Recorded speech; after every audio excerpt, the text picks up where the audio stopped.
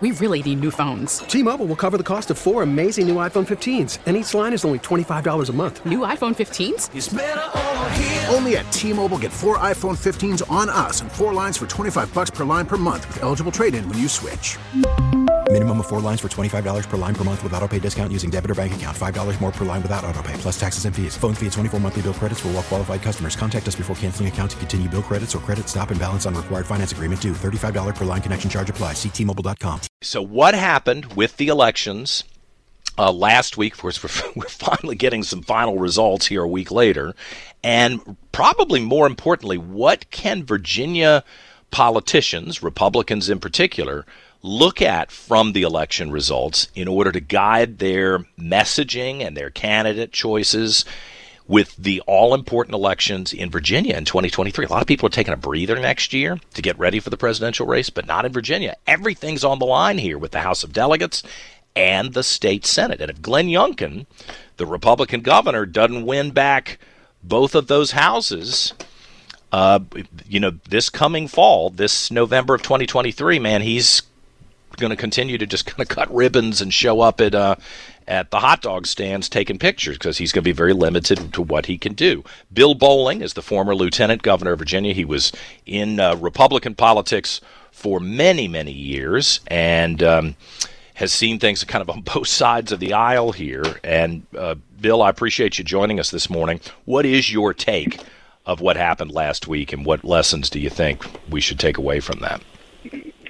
Well, good morning, John. Look, I think last week's election, like most elections, depending on your perspective, there's something for you to talk about, right? Mm-hmm. If you're the Democrats, you can talk about apparently holding on to the United States Senate. You can talk about avoiding the big red historic wave that everybody thought was coming. You can talk about picking up a couple governors' seats in Maryland and Massachusetts. On the other hand, if you're a Republican, you can say, hey, well, things didn't go exactly the way we thought they were going to go, but we got rid of Nancy Pelosi, right? We took over the House of Representatives apparently by a very narrow margin. So, right. There's a little bit in it for both sides, but in general, I think when you look at the historic patterns of midterm elections, you have to honestly say it was not a good night for Republicans. It was a much a better night for Democrats. Did that surprise you? There are a lot of reasons for that. It did not surprise me. I think it surprised a lot of the pundits. But when I looked at the map, like in the United States Senate, I just didn't see how Republicans were going to get there. There were problematic candidates in Pennsylvania, in New Jersey, in New Hampshire. I never thought, in Pennsylvania and Georgia and in New Hampshire, I never thought Republicans were going to win in those states. I really felt the best chance Republicans had to pick up a seat was maybe in Nevada with Adam Laxalt, but of course that didn't happen. And then in the House of Representatives, ironically, I'd made a prediction to one of my classes the week before the election that I thought Republicans would win the majority, but their numbers would be very comparable to what Democrats hold now, and I think that's going to be the case. So, no, it did not surprise me. I felt that there were some dynamics over the course of that campaign that changed the trajectory. The Supreme Court decision in Roe versus Wade dramatically changed voter enthusiasm, advantages that Republicans had, the nomination of some really bad candidates in some key states, I think really hurt Republicans. And then the biggest thing, which a lot of people haven't talked about, but I think it was the biggest thing, and maybe it's the lesson to learn from these campaigns looking ahead to 2023 and 2024, is Republicans never gave people a reason to vote for them. I think Republicans thought, well, Joe Biden's unpopular, the economy's in shambles, we always win these midterms, the presidential party out of power. There was no contract with America, right? There was no elect us and here's what we'll do to get the country back on the right track. And there's an old biblical verse, people without a vision perish. And I don't think Republicans gave people a vision of what they wanted to accomplish if they gave them control of the Congress. You can't just campaign against somebody. You have to campaign for something. And I don't think Republicans had that type of a cohesive message. Mm-hmm.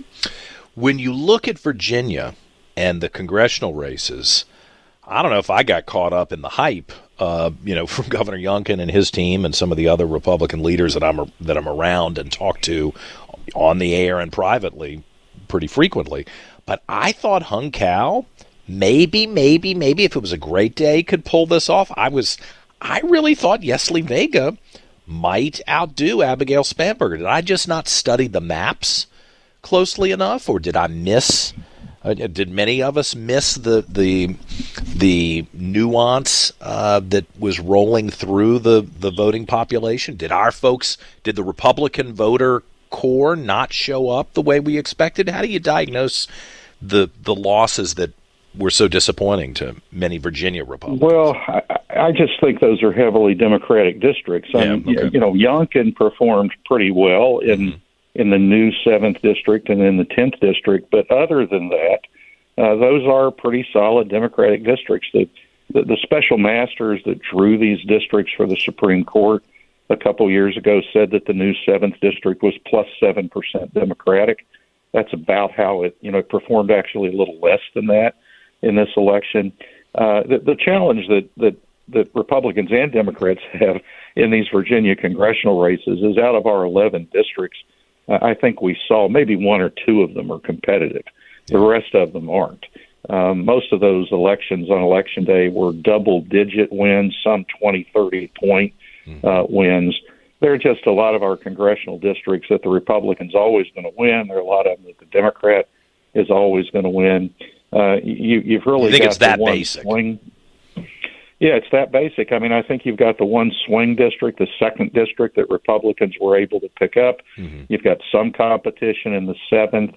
But other than that, these districts just aren't very competitive. And that's not a good thing. I think competition is good because competition creates moderation, and government was designed to work more, when people come together in the center, which is increasingly difficult these days. But there are very few of our congressional districts across the state that are the least bit competitive. The real race there is the nomination battle. It's not the general election campaign. Well, before I run out of time, let me ask you, looking 1 year ahead to these state elections, House of Delegates and State Senate, do you see any way that Republicans can hold the House, maybe gain seats in the House of Delegates, keep Todd Gilbert as the Speaker, and pick up the Senate?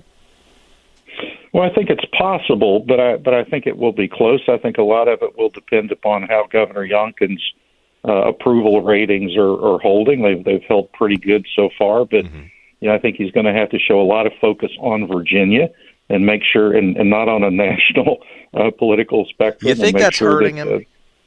I do. I think it's historically hurt every Virginia governor who has done it. I think he would be much better off to say, look, folks, you elected me to a 4-year term. I intend to serve out a 4-year term. If I have any national ambitions, it will be after my 4-year term as governor. Anything that he does that deflects that attention away from Virginia in the minds of the voters will hurt him, just like it hurt Doug Wilder, just like it hurt Jim Gilmore. One-term Virginia governors focusing on national campaigns a year into their term, that is never helpful. Really interesting. Bill Bolling, the former lieutenant governor of Virginia, I appreciate every chance we get to talk to you. Thank you for coming on today. Thank you, John. We really need new phones. T-Mobile will cover the cost of 4 amazing new iPhone 15s, and each line is only $25 a month. New iPhone 15s? It's better over here. Only at T-Mobile, get 4 iPhone 15s on us and 4 lines for $25 per line per month with eligible trade-in when you switch.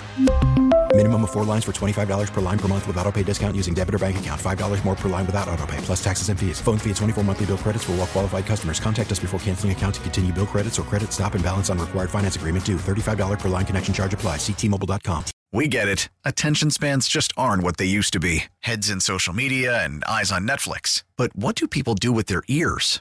Well, for one, they're listening to audio. Americans spend 4.4 hours with audio every day. Oh, and you want the proof? Well, you just sat through this ad that's now approaching 30 seconds. What could you say to a potential customer in 30 seconds? Let Odyssey put together a media plan tailor-made for your unique marketing needs. Advertise with Odyssey. Visit ads.odyssey.com.